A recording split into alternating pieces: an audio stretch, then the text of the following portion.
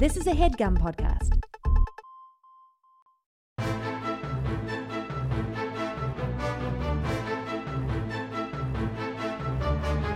Hello and welcome to the Complete Guide to Everything, a podcast about everything. I am one of your hosts, Tom. And I'm Tim. Tim, how are you doing this week? Tom, I'm feeling a little stressed. How are you? Also stressed. However, not necessarily for the reasons you might think, Tim.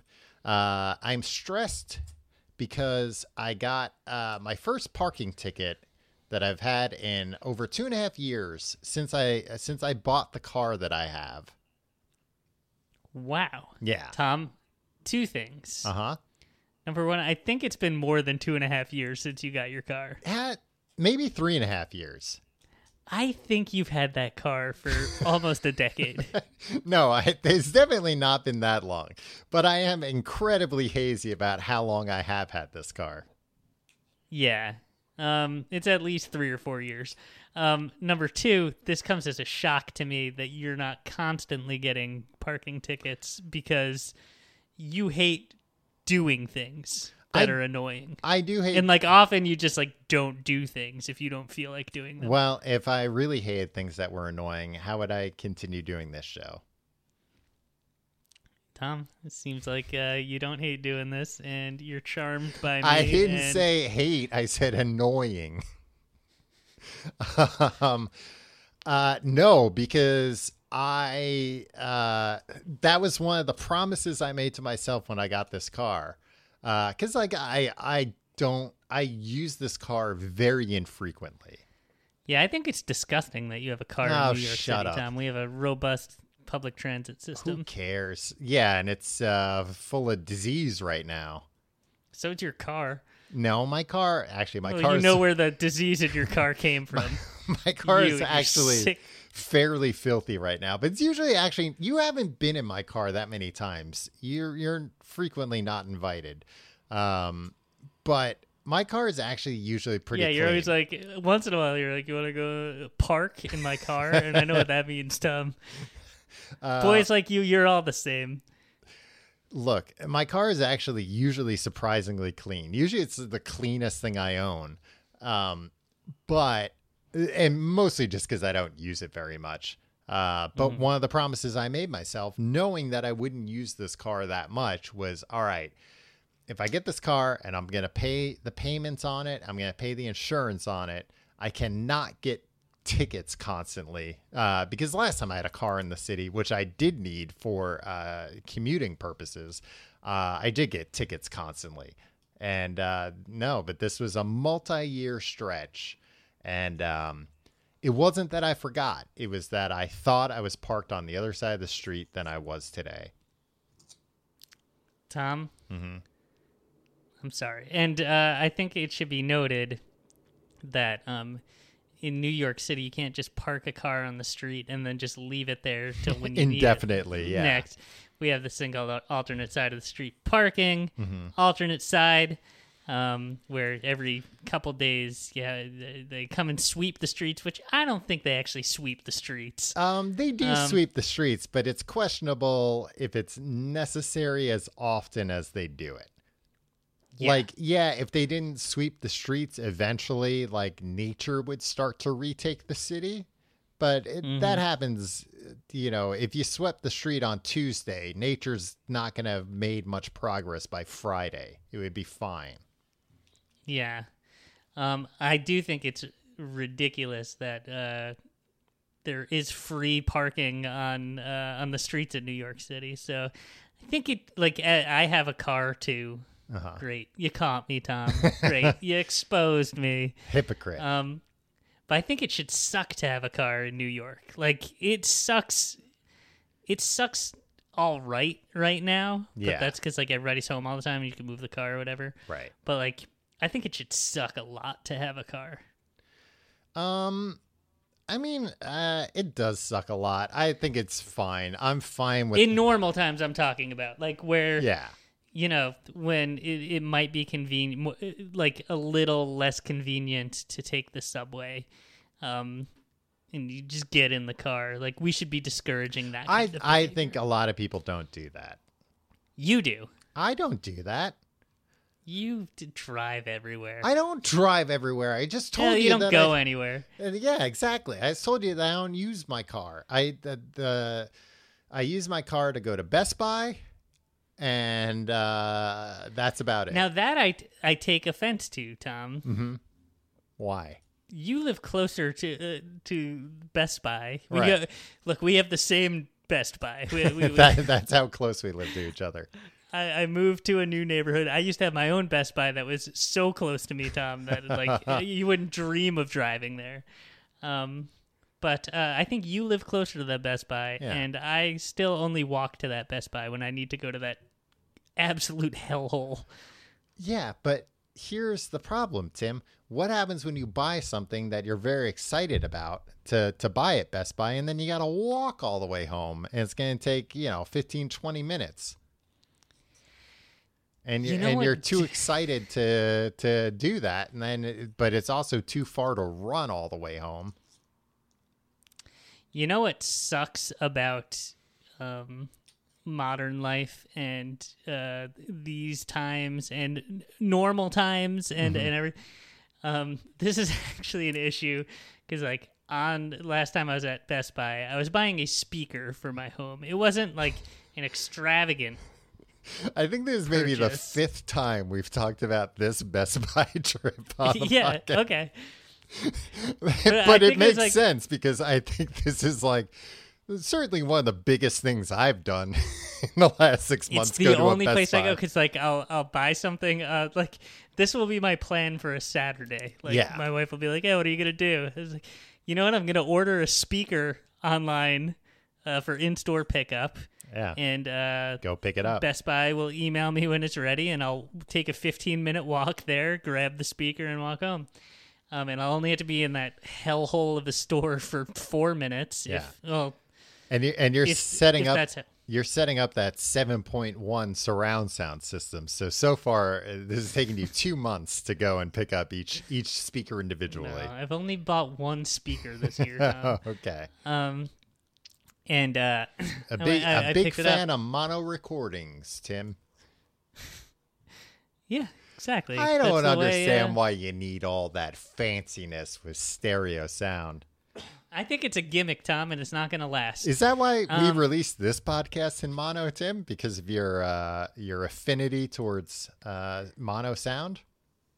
I thought we were always releasing it with you in one ear and me in the other ear. No, I feel like we did that a long time ago, and it was just 2008, right? Yeah. We were let's that way people will be oriented. Right, and people talking. did not like it. Yeah. So I was walking home with this big bag from an electronics store, and it's it was 2020, and these are dark times. Yeah. And I walked by literally, I think 3 different mugging stations. Food pantry lines. Right. That were this was at the height of the pandemic, and it's hundreds of people just wait, and me. And you were saying, well, look, times are tough for me too. I only have a mono stereo system. Yeah, it's it really made me feel like a real piece of shit, and I don't think I've bought anything since then. Just walk by people can't. It really made me feel bad, it made me feel bad about our country. Capitalism, life in general. Yeah. Why we do this to each other? Why we live like this? You're talking about in-store pickup right now? Yeah. Why do we live like this? Yeah. Why don't they have because of a virus? Why don't they have 1 hour delivery? Why do I have to go to the store and pick it up? Why don't they have drones do it? Because the government won't let them. I recently screwed up, and this is just the other day, paid my rent from the wrong checking account online. Look at Mr. Fancy, multiple checking accounts. Well, and I'm a bad guy for buying a speaker. I see. Well, by paying for my rent with the wrong checking account, I overdrew that account by a lot of money, and then I had to go to the bank. Oh, my rent is a lot of money. Yeah, it is a lot of money. It's more more money than I have in a checking account I don't use. So I had to go to one bank, take out $1,000 in cash and walk to the other bank. And it was one of those ATMs where I'm like, oh, this is the ATM that can do different denominations. But it didn't. It just spit out $20 bills. It was just like a gigantic wad of $1,000 cash. And then I had to nervously walk down the street to put it in another machine. It's like, well, who's in charge here, me or the machines?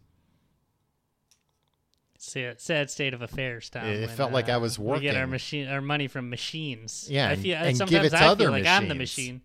Yeah, or we're just a cog. Yeah. Anyway, so that was my troubles for this week, Tim, and also I was thinking about how this ticket, they put it under the windshield wiper. I don't think I told you this, Tim. But I was disloyal. Well, not disloyal. It was before they came around. Our wiper blade sponsor, Trico, who is not a current sponsor. Let me say that for the record. But we remain fans. We remain Trico loyalists. However, before they came along as a sponsor, I had bought 2 new wiper blades. Tim, wouldn't you know it? A couple of weeks ago, I was on the highway doing 80 miles an hour, and one of these wiper blades flew off my car. Did you put it on yourself? Did you install that wiper blade yourself? So But I had installed this wiper blade like a year ago, and it was fine. And it came off because I was driving so fast and because it was torrential rain. Damn near killed myself because all of a sudden I didn't have a wiper blade. I'm flying down the highway. And then I was thinking today, well, I shouldn't have even gone to the store and bought a brand new wiper blade because then they wouldn't have had a place to put this ticket. Oh, yeah. It's a loophole. How about whenever you park your car, you remove your wiper blades? How about whenever I move my car, remove my license plate so they can't tell whose car it is? Yeah, I don't think that'll work out well for you, Tom. And I'll put a fake, not even fake, a real boot on my wheel, but I have the key of the boot, so then they can't tow it. Do you know people that do? Have you ever done that or been with somebody who has taken a ticket off another car and put it on their car? Yeah, but at least in New York City, that shit doesn't work. They look at it to make sure. Yeah, and they have I think they just walk down the street and scan every car because right? What do you mean? Because if they've issued a ticket, are you thinking of RoboCop? There's something on the registry. Yeah, I'm thinking of RoboCop. Sorry.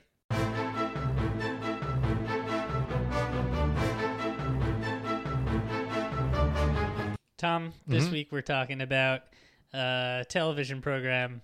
A very popular television program here in the United States called Jeopardy.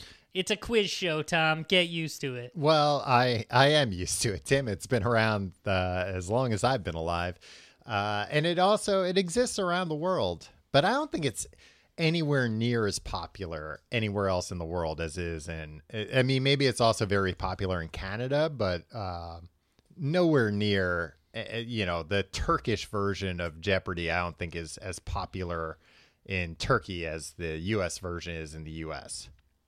And why do you think that is? Just because I think it's like it's a cultural phenomenon in the U.S. Like it's not just another quiz show; it is an institution. Same way, like I'm sure the Turkish version of Who Wants to Be a Millionaire is as popular as the U.S. version of Who Wants to Be a Millionaire, maybe even more popular. But I can't imagine an exported show being as popular as Jeopardy is in the U.S. Yeah. I also, I think it really hits that sweet spot. Like, it's never been a cool show here. Right. And we're talking about the version that launched in 1984. Not the Art Linklater version or whatever? Art Linklater can go suck an egg. Wow. Well, he's long dead, I'm pretty sure. Yeah, he's sucking eggs in heaven now. Well, that's sweet of you to say. He's looking down at us from its cloud while sucking on an egg. Yeah. And Sucking guess the what? yolk right out of that thing. It's a Cadbury egg. He's very happy. Oh, man. He is in hog heaven, which is not as good as person heaven, but but still not bad. pretty good. Man, if I should start carrying around Cadbury eggs with me all the time so that if somebody ever tells me to go suck an egg, I could say, yeah, gladly, and then whip that out. And then everybody else will go, oh. And you'd be like, and that, my friends, is called an epic clapback. Yeah. But I'll sucking on the egg. I'll have a mouthful of fondant in my mouth. That's what you call it. Oh, and they'll dribble on my shirt. Yeah. Yeah. It was never cool, right? Yeah. It was never like, in as much as a game show could be cool. It wasn't like a phenomenon like yeah, I don't the think late 90s Who Wants to Be a Millionaire or like right, where it got like tremendous ratings or Survivor or something like that. Yeah. Or Deal or No Deal. When was Deal or No Deal in like the Howie very Mandel version? Yeah. You're talking about? That was post Who Wants to Be a Millionaire. That was maybe early 2000s. Yeah, but with it wasn't that long ago. With Meghan Markle, the princess or whatever, not a princess, something. Dame? Lady? Huh? What is her title? Meghan Markle? Yeah. Didn't she renounce her title? Yeah, well, I don't know. Yeah, I guess, but it sounds like they kind of didn't. I don't care that much to really know, but she was a Deal or No made a Deal smart model. move. They were like, we're going to move to Los Angeles. We're going to renounce our we're going to chase our Hollywood dreams. Yeah. Yeah, we won't have any responsibilities, but we're going to keep like most of that money. Right. And also, like, when we do go back to England, everybody's still got to bow and curtsy to us. Yeah. And we can still wear silly clothes if we want. And everybody has to not make fun of us. Deal or No Deal was like not that long ago that it was like a popular show, right? I feel like it was a decent amount of time ago. I think anything post 9/11 is just like, like recent. Right. Right. Well, you constantly refer to things as, well, I guess this is what it's like in a post 9/11 world. And a lot of times it's for things that have no bearing. It'll be like, that's how much movie tickets are. Well, I guess that's what life is like in a post 9/11 world. Where's the lie, Tom? 2000. It was on NBC from 2005 to 2009. Okay. It's just wild to me. Have you ever seen an episode of that? Like, yeah. Just like the whole thing. They have these ladies holding all these briefcases, beautiful, and they're always just like, yeah, and they're just like catcalling the ladies the whole time. They're like, briefcase number 19. Ooh, va va va voom. Look at this babe. Hey, open up that briefcase, toots. Yeah. Go and pinches her butt. They don't go and pinch their butt, Tim. They just pay them They did one time, but they had to edit it out. They pay them nice compliments. I just think it's that seems like that I could see what's his face Family Feud from the 70s. Yeah. Richard Dawson pulling that crap. Right. But Howie Mandel, come on, have some class. Well, Richard Dawson, he would just go up and kiss the ladies. Howie Mandel is a germaphobe, so he couldn't kiss the ladies, so he just had to resort to catcalling. But I feel like that, and everybody that expects that of Howie Mandel. He's a man's man. Yeah, the creator of Bobby's World himself. And also the creator of putting a latex glove over your head and blowing it up. That's the only thing people our age know about Howie Mandel. Yeah, I think he's like one of those like judges on something, The Voice or America's Got Talent or I think so. The X Factor. Yeah, I like just watch how bizarre.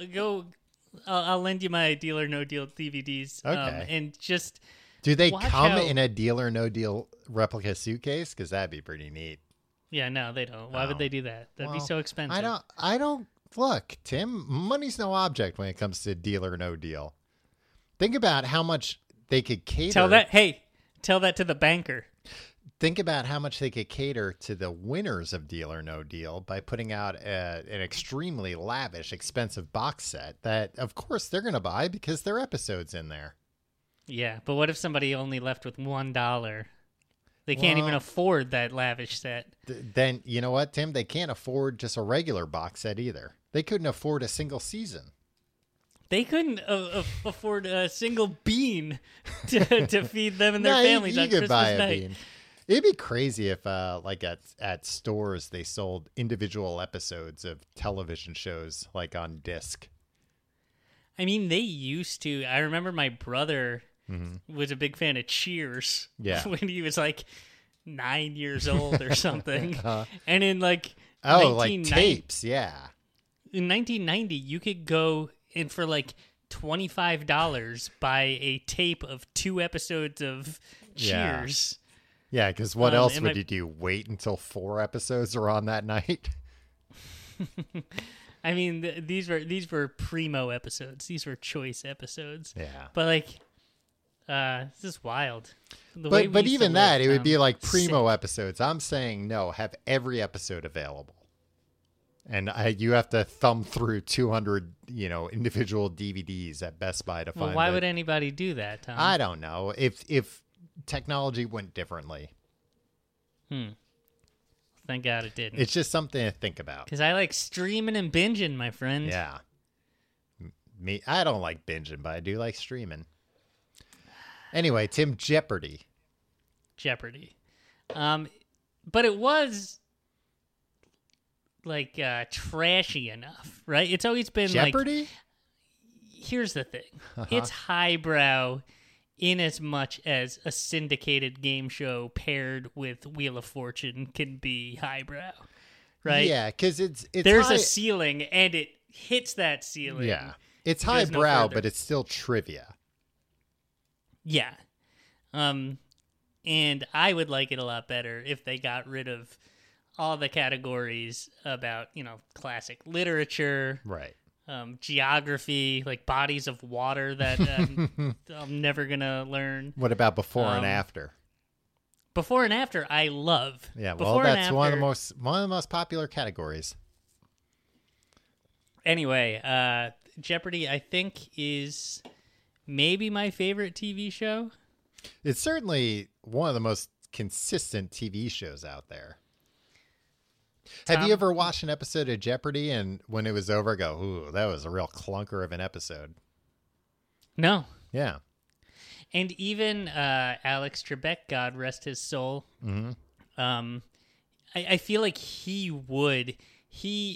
was always rooting for somebody to make a lot of money, and like for like his ideal game would be that like every contestant got the same amount of questions right, and every question was gotten right, and then somebody bet it all in Final Jeopardy and left with like $100,000. Because when people win only like $12,000, he's just like, well, good showing, Deborah. I mean, not really, but hopefully you'll win more tomorrow. I got paid more during this episode than you did, but you know what? Regis took that. Wow, we lost Regis and we lost Alex Trebek in the same year. Yeah. Tough year for game shows. And Art Linklater as well. No, Art Linklater, I'm pretty sure, died decades ago. But Regis pulled that one time, like where he bragged, like somebody was agonizing on Who Wants to Be a Millionaire over the answer to the question, and was just like, like, Regis, I'm not gonna like Regis was like, you gotta make a decision, and the contestant was like, don't pressure me, like, this is a lot of money, like, you don't have a say in that. And he was just Did he like, curse at him? Did he push him? Regis said like, listen, pal, I'm making more money for being here tonight than you can possibly make here, or something. And it was something that was like, oh, that was kind of a jerky thing to say. Yeah. I'm making more money to be here tonight, and I've got 4 episodes to tape after this one. No, I think this was the time when, like... Oh, when it's it was like prime time. A special, like, 4-night special event, yeah. Anyway, back to Jeopardy, Tom. Mm-hmm. Is it your favorite game show? My favorite game show? Do you like Jeopardy? What's your relationship with Jeopardy? I do like Jeopardy. Does it make you feel dumb? No, it doesn't make me feel dumb. It was definitely like mildly... Does it make you feel like a real asshole? It was definitely mildly ruined for me as a child, because my grandpa, whenever I'd watch it with him, he would wait until the answer was said, or the question rather. For anybody that doesn't know, the format of Jeopardy is they give you the answer and you have to say what the question is. And whenever a contestant would get the correct question, my grandfather would then say the same thing and count that as him getting that right as well, even though the question had already been correctly answered. Why did he think that was okay? And were you playing against him competitively? I wasn't playing against him competitively, but if I would watch it with him, it was just very annoying to watch, because somebody would be like, who is William Shakespeare? And Alex Trebek would go, that's correct. And then my grandfather would go, William Shakespeare. And it was like, well, Who yeah, he already... Who did he think he was fooling? Me, like a 9-year-old, I don't know. To whose benefit? Why was he saying these words out loud? He would say that, or sometimes he wouldn't go through that trouble. He would just say, yeah, I knew that. Well, sometimes I watch... And then when the Jeopardy. show was over, he would say, I got most, if not all of those right. That he would say he out loud. Go brag to your grandma, and then no, you brag to me like a with, 9-year-old. Man, seems like you had a real troubled relationship with your grandfather, Tom. I mean, it wasn't trouble, but it was just like, it wasn't impressing me. I saw right through what he was doing. Yeah. Rough stuff, Tom. So that was the beginning of my relationship with Jeopardy. I do like Jeopardy. I would say Jeopardy's probably on a short list of TV. I don't make it a point to watch Jeopardy, but it's on a short list of TV shows. If I'm flipping through the channels and it's on, I'll stop there and watch it. It's a very watchable show. And it's also, you can tune in at any time. Like, you don't need to know, you can catch up on the game very quickly. Yeah, but it's fun to get to know people's of course. I mean, it's a pretty the short show too, so it's not like, it's not like a 9-inning baseball game where it's like, you only have to watch the 9th inning. It's like, no, you can. It's 22 minutes without commercials. You can watch the whole thing. It's a very fast-paced game, deceptively fast-paced.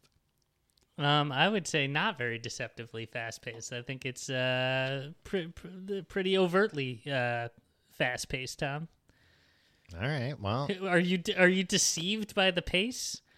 No, I think you must be a real rube, Tom. No, you must be a real hayseed. I just think that there are a lot of game shows that have like countdown timers and stuff, and put pressure, and people don't think of Jeopardy as that kind of thing, because there's not that kind of overt, visible pressure. But it's like that Jeopardy moves quicker than I think probably any game show. Yeah. When during the beginning of quarantine, they ran out of new episodes. They were in the middle of a season, so they showed like the first few episodes. They showed like some like in syndication, some old episodes, memorable episodes. Yeah. And I think they showed the whole first week, and they did not play down the pacing of it at that time. Oh, really? Alex Trebek acted, the host of Jeopardy, Alex Trebek, acted like there was a countdown timer, and if they didn't get through every question on the board, like bad things would happen. He'd be like, "Architecture 200. This famous architect," and like come on, out of breath. And they let people buzz in before he finished reading the question, and so it's just mayhem. Yeah. It was very unsettling. So I guess you're right. I guess they still get a lot in, and it's a less frantic pace. Tom? Yeah. My favorite show. I watch it every night while I wait, eat dinner. I thought you were going to apologize to me. Why? Because you said I was wrong, and now I'm right, and I think I'm owed a formal apology. No, I mean, I still think you're a rube and a hayseed, and a bit of a dimwit. Well, that's not a very good apology at all. I'm doing my best here, Tom. Take it or leave it.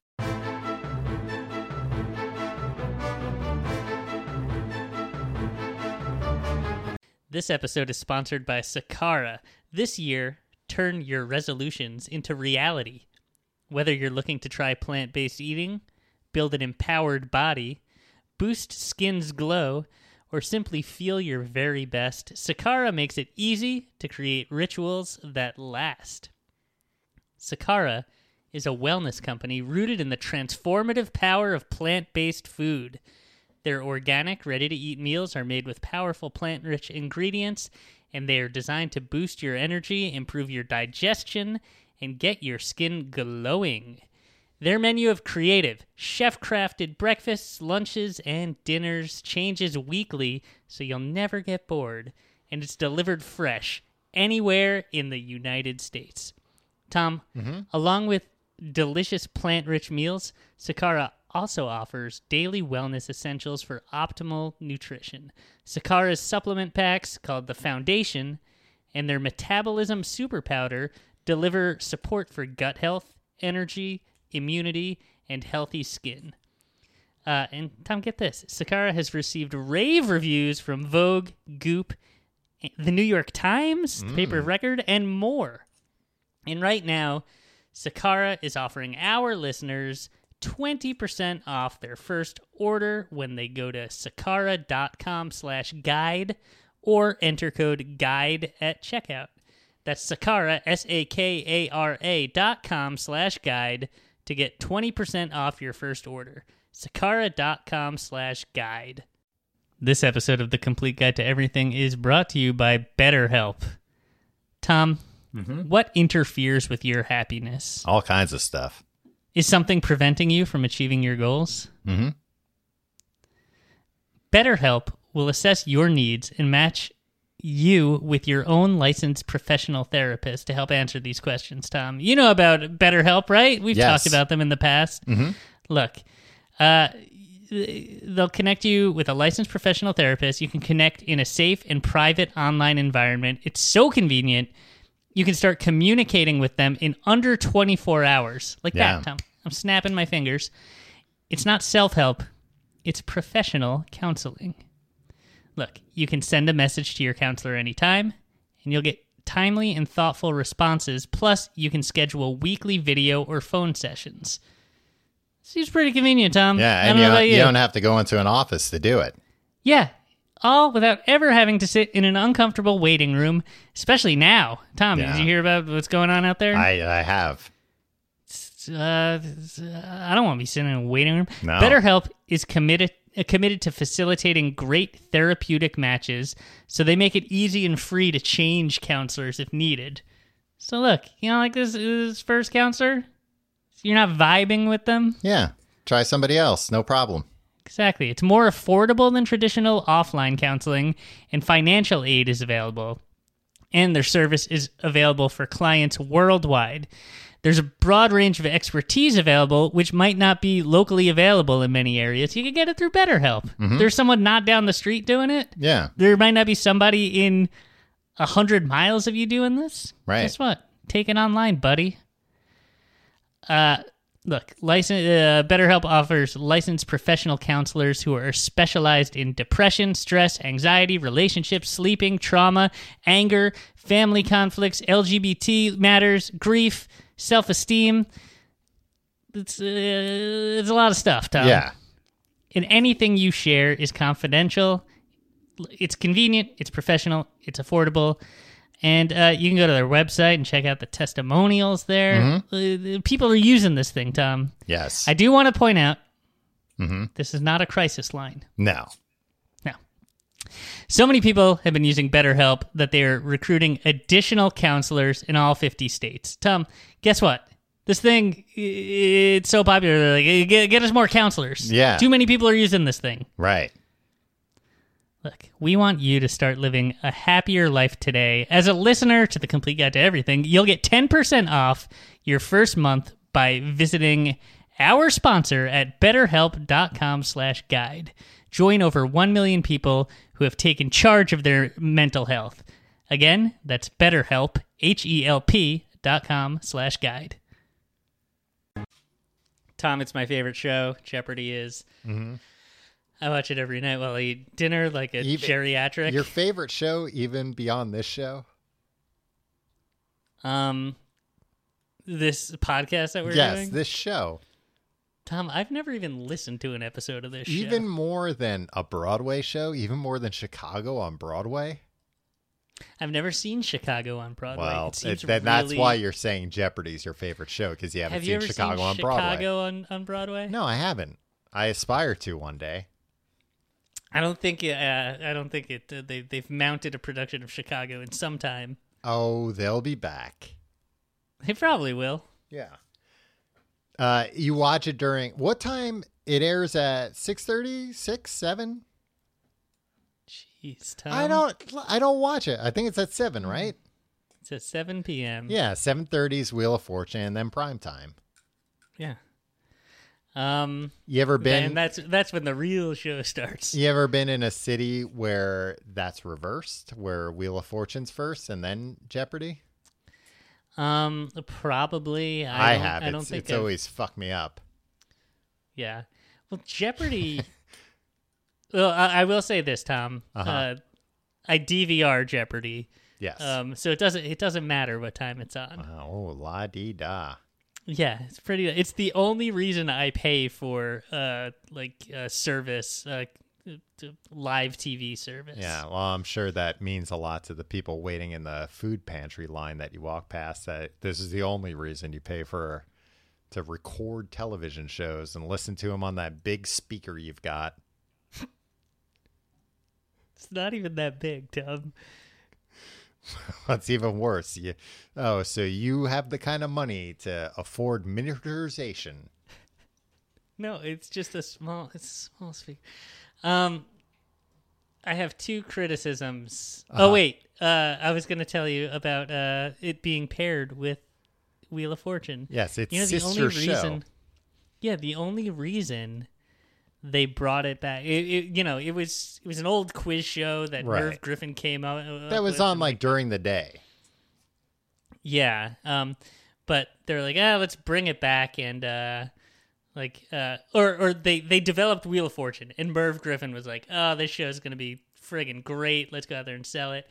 And they're like, we can only sell things, they're only selling syndication spots in hour-long blocks. And so he's like, we just got to put some bullshit together to pair with that. So it'll be the Wheel of Fortune and something else hour, and then we can sell it. So they were like, hey, remember that show Jeopardy? And he was like, I know what I'll do. I wrote the theme song to Jeopardy, so if I bring Jeopardy back, I'll get paid twice, because I'll get paid music royalties as well. So that's essentially why he brought it back, just to pair with the show that he wanted to bring back and to be able to milk the song. I didn't know that particular thing, but I did read that when he sold Merv Griffin Enterprises to Coca-Cola, of all people, by the way, that shouldn't be allowed. That he soda can own friggin' Jeopardy. Well, I found this is not interesting, but I found this interesting, that at the time Coca-Cola also owned Columbia Pictures, and that's how Jeopardy became a part of Columbia Television, which was then bought by Sony and is now Sony TV. Or Sony Television with all these companies. I had no idea that at one time Coca-Cola owned a television and movie studio separate. Don't we have antitrust laws so a soda company can't... that's not antitrust. I think if a soda company wants to buy an entertainment company, that's fine. If Coca-Cola wants I to don't like it. look, if Coca-Cola wants to buy Pepsi, they shouldn't be allowed to do that. But if they want to buy, I don't know. I think it should be a law. Stick to soda. If you're making soda, that should be your primary. Now you're focus. saying just soda, though. Other industries unaffected, but I mean, for the most part, just soda. But I don't know. I don't think Hostess should be able to buy. I think they should stick to snack food, and they shouldn't be able to buy. I think hostesses should be able to do whatever job they want. If they want to be a hostess anymore, they can do something else. Hostess Snacks, the maker of Twinkies and Devil Dogs. Yeah, I see. Imagine they bought the Bravo network. All hell would break loose. I couldn't care less. But I did read that when Merv Griffin sold his company to Coca-Cola, he kept the rights to the Jeopardy theme song, which is called Think. And over time, that made him $100 million in royalties. And he claims that that song took him 30 seconds to write, that it was based on a lullaby he wrote for his son. Tom, remember when, who was it, Men at Work? Who did Come From a Land Down Under? Yeah, it's Men at Work. Had to pay all the money to the Kookaburra song people? No, I don't remember that.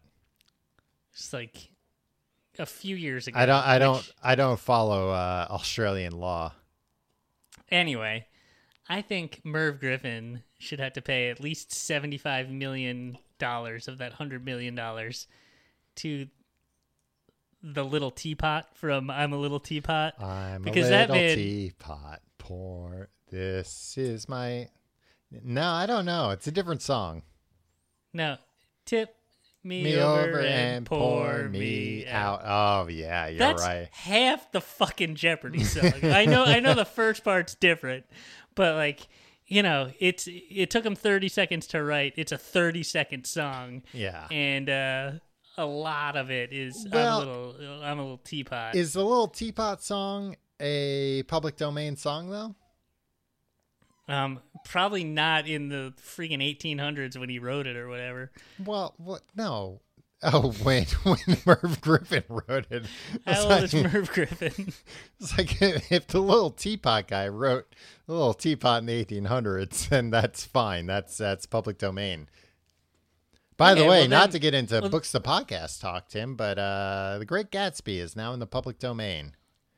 Could write our own version. The Great Tomsby. And you can be my loyal servant. Tom, do you not remember that you made that same joke on Books the Podcast last week? Last week? Yeah. I'm not aware. All right.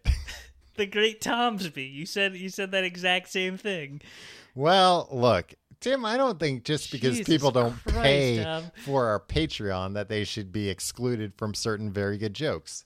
Jeez, and you're going off on your grandpa for saying the answers after Alex Trebek Look, said he it. didn't come up with the answers, so I came up with the jokes. I'm allowed to repeat them. Tom, Before we move on from what you were saying, though, I didn't know, and it kind of makes sense that people who have been on Jeopardy ineligible to be on Wheel of Fortune and vice versa. Really? Forever? Yeah, forever. One or the other, Why baby. is that? Because they're sister productions. I don't think that's like a quiz show law, but it's a Merv Griffin law, I guess. Just like, nah. Merv's Law. Because it doesn't really make sense, because if you're on one of those shows, you're allowed to be on it again. No, you're not. Wheel of Fortune? for tournaments and stuff, you can come back on Jeopardy. But or if you win, you get to come back on. Imagine if you won on Jeopardy and they gave you the choice, like, okay, so tomorrow you could either come back to Jeopardy or try your luck at the Wheel of Fortune. Oh, go for Wheel of Fortune. They give away so much more money on Wheel of Fortune. Yeah, but and it's so much easier. Do you think you would do well on Jeopardy? No, I think I would absolutely, like, it would take just like a very good mix of categories that I knew front to back for me to do well on there. I'm very bad at recalling information quickly. That's my thing, especially under any kind of pressure. Oh, absolutely.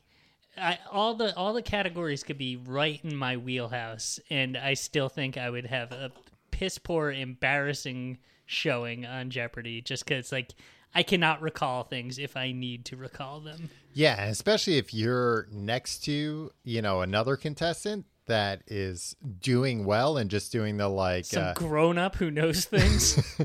But who's just doing the like, who is William Shakespeare? I'll take potent potables for 200. Like, just is like a robot. That would psych me the hell out. I would get psyched out so quickly.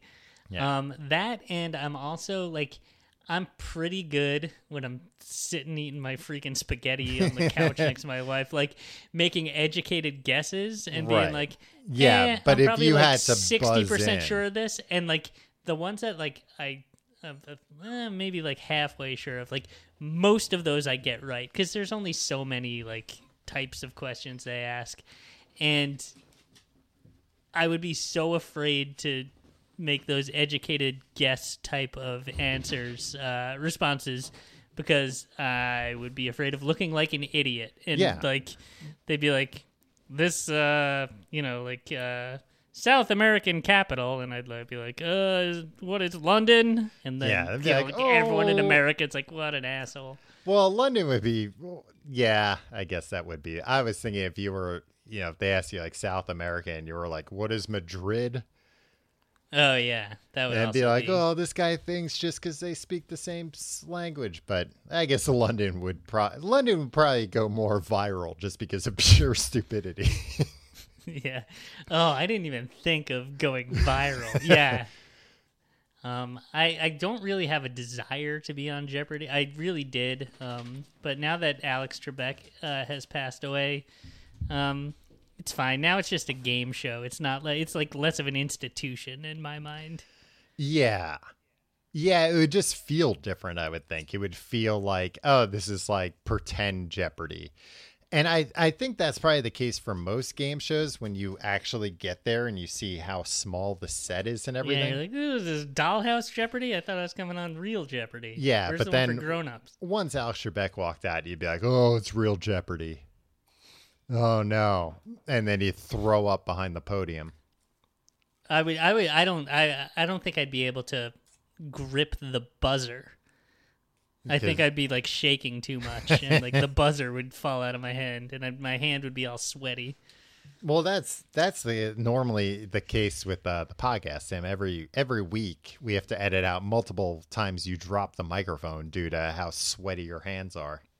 I'm starstruck when I see you, Tom. The average age of the Jeopardy viewer is 65, Tim. You're bringing that number doing down. Doing a lot of work. I mean, not by a lot anymore. In 2000, though, it was 70.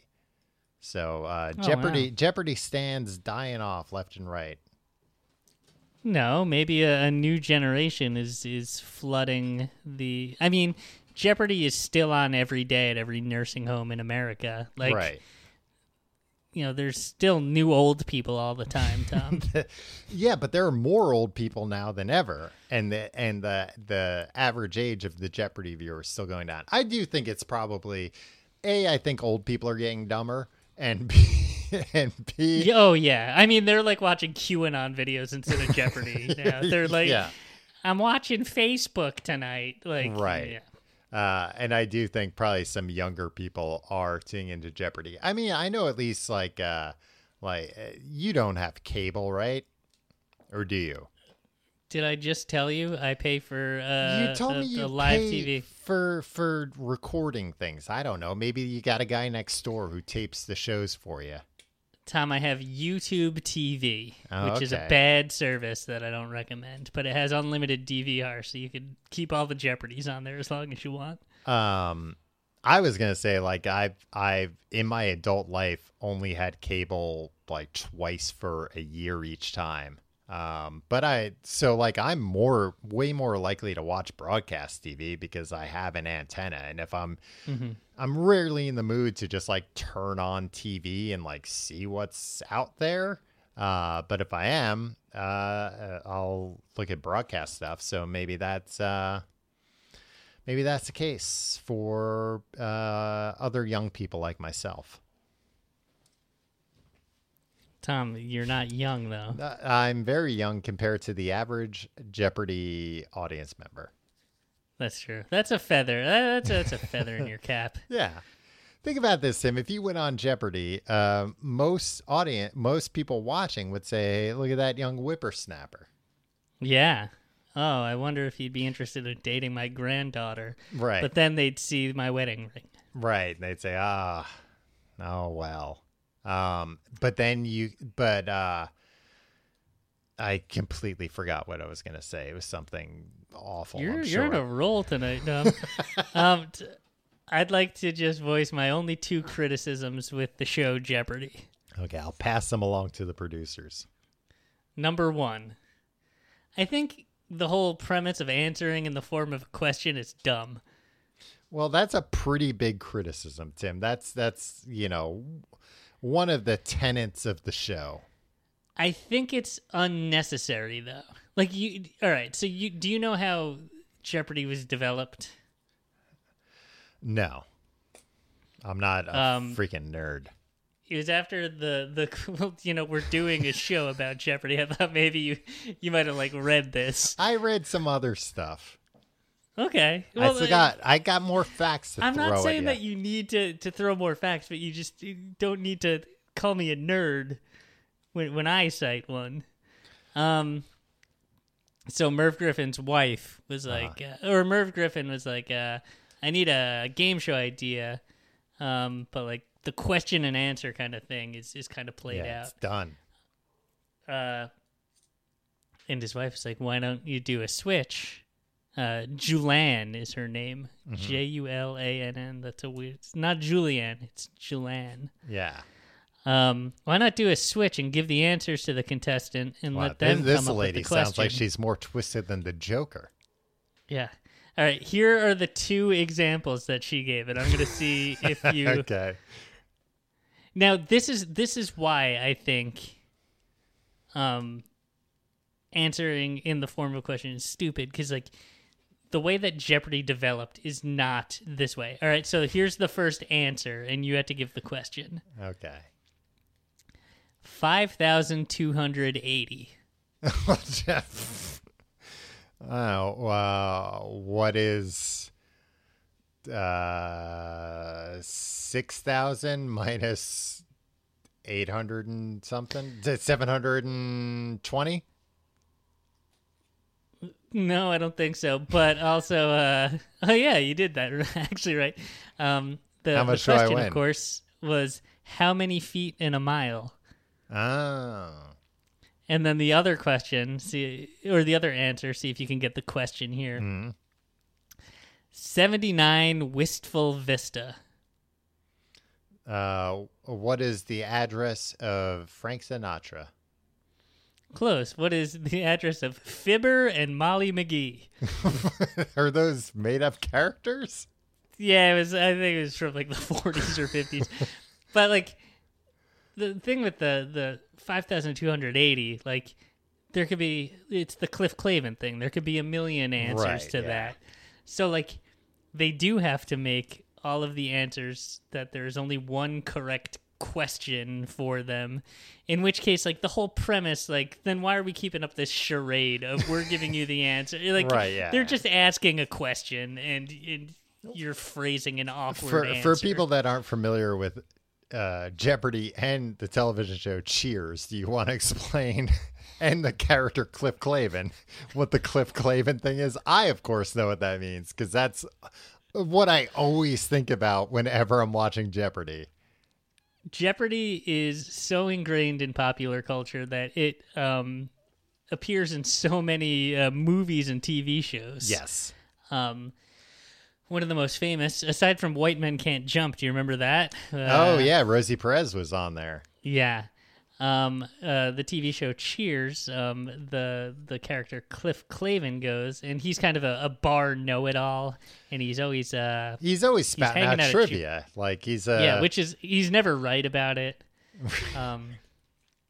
And he went in Final Jeopardy, the Final Jeopardy clue was Archibald Leach, Bernard Schwartz, and Lucille Lesueur. Mm-hmm. And that's the kind of thing that, like, all right, and he didn't know the answer to well, that. that's the kind of thing, like, either that is specific enough where it's like, you know that or you don't. Right. You And can't guess it. His response was, who are three people who have never been in my kitchen? Yeah, which is true.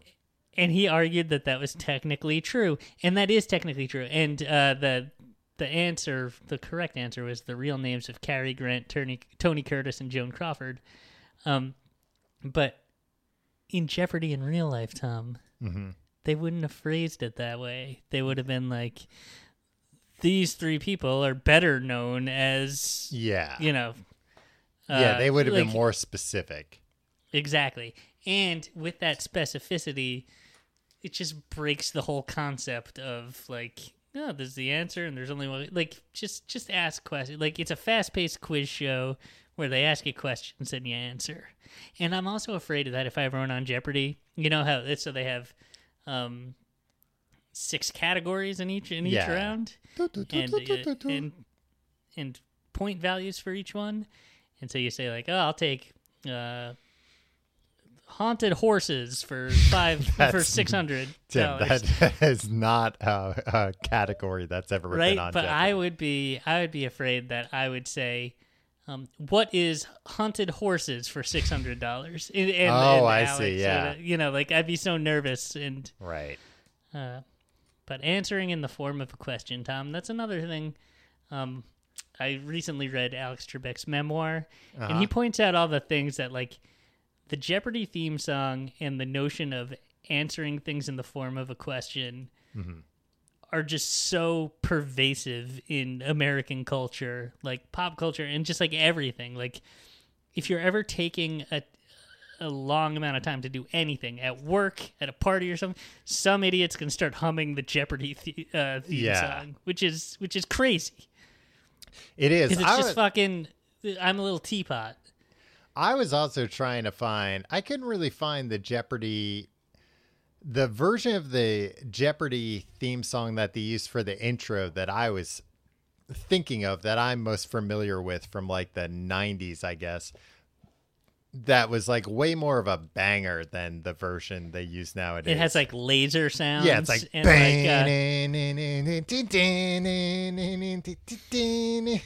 yeah, it's got synth in it. It's got a build up. Yeah. Like, oh and no, it's what's like, going on? What is this? Yeah. This now entering the studio. Yeah, and they introduce each person. It's like, oh, it's like what was that? That music all the kids liked with the drops. EDM. Yeah, no. What am I thinking of? But not a more specific EDM. Oh boy, we're gonna. Why did you do this? You're making us look like old assholes. No. Why would you bring this up? I'll think of it later tonight and be mad. But when it would build up to a drop, Skrillex. What kind of music did Skrillex do? This sucks. You ruined us. You've exposed us, you freaking asshole.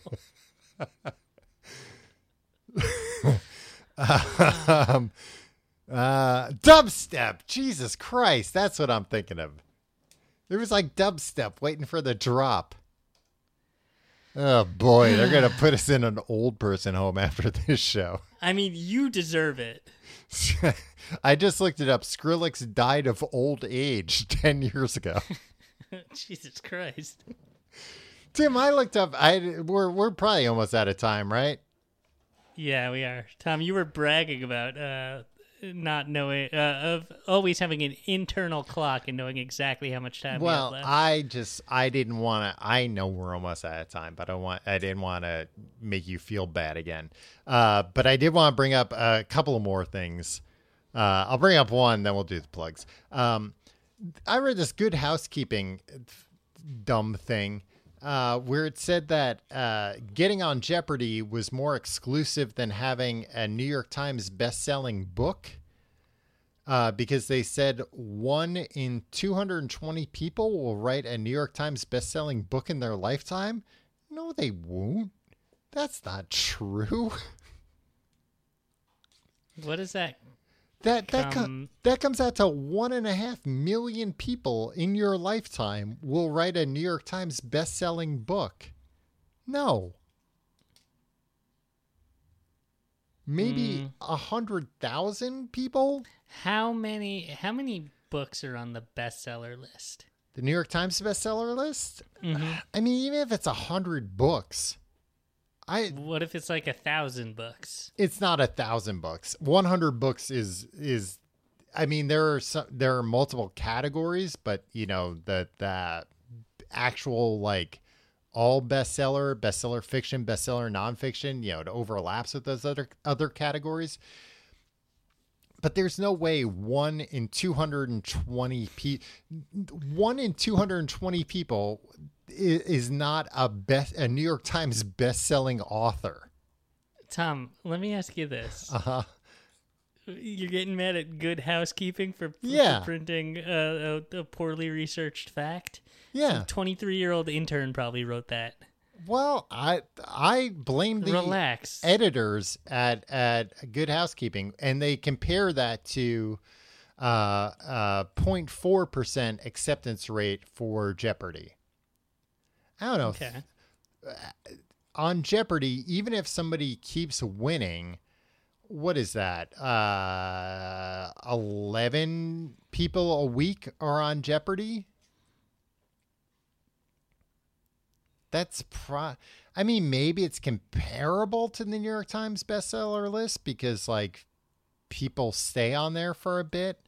I don't know. Are you just bitter that you've never made it onto the New York Times bestseller list? No, I'm just saying that. And you're always just like, well, that's probably just a real exclusive club. I'm just saying that 1 in 220 people is not correct. I know 220 people, and I don't know anybody that's written a New York Times bestseller. That's not true. Who do I know? I mean, you know far fewer than 220 people. I meet a lot of people, Tim. I'm out and about, of course. Tom, if I gave you a full week, you couldn't come back to me with a list of 220 people that you know. I could. I definitely could. I think around like 80, 82, you'd be like, I really thought this would be easier. No, I could do it. I could totally do it. Babies don't count. You can't meet a baby. I might not be able to do it then. I know a lot of babies. If you like the show, you can find out more at tcgt.com. You can support us by checking out our sponsors. Also check out tcgt.com/Patreon for our Patreon Books of Podcasts. This week Tim is starting to read Ray Kroc's Grinding It Out, the co-founder of McDonald's. How would you describe him? The founder of McDonald's. Ooh, controversial. His autobiography about how to make McDonald's. I forgot about what a complete psychopath that man was. Reading this book. He's a good man. He gave us all hamburgers. Bad man. Patreon.com/complete guide. You get that episode and all the past episodes. Also check out tcgt.com/merch. We got new merch, shirts, sweaters, pillows, sweaters, sweatshirts for sure, hoodies and non-hoodies, coffee mugs, you name it. We got it, unless we don't.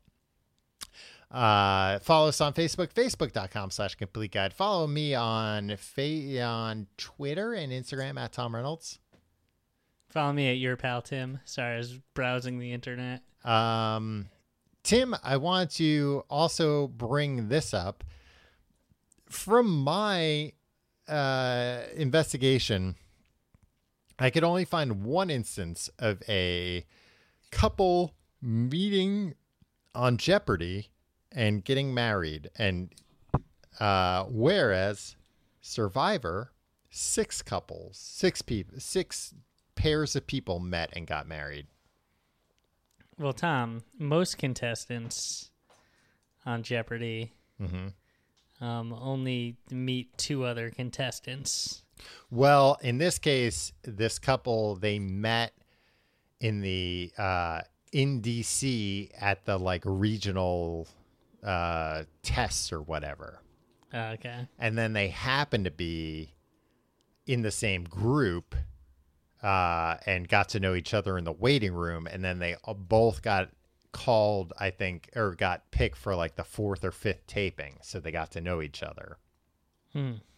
And today, well, actually, this article was from 8 years ago, but they were happily married, Tim. I also want to make it clear that out of the 6 Survivor couples, none of them include Colleen Haskell, which you might remember from Rob Schneider's The Animal, as well as Survivor. What about her? She was, as far as I know, the only person from Survivor that was in a Rob Schneider movie. Tom, this is the second time in a few weeks that we've done a classic Tim topic episode. And I haven't gotten to say like even a third of what I wanted to say. I have more interesting facts to say. You have just been talking Do you about even nonsense. know how long The Animal is, the movie? I'm done. 83 minutes long, Tim. I don't know how they were able to release it that short. This show has become a burden. We'll see you next week.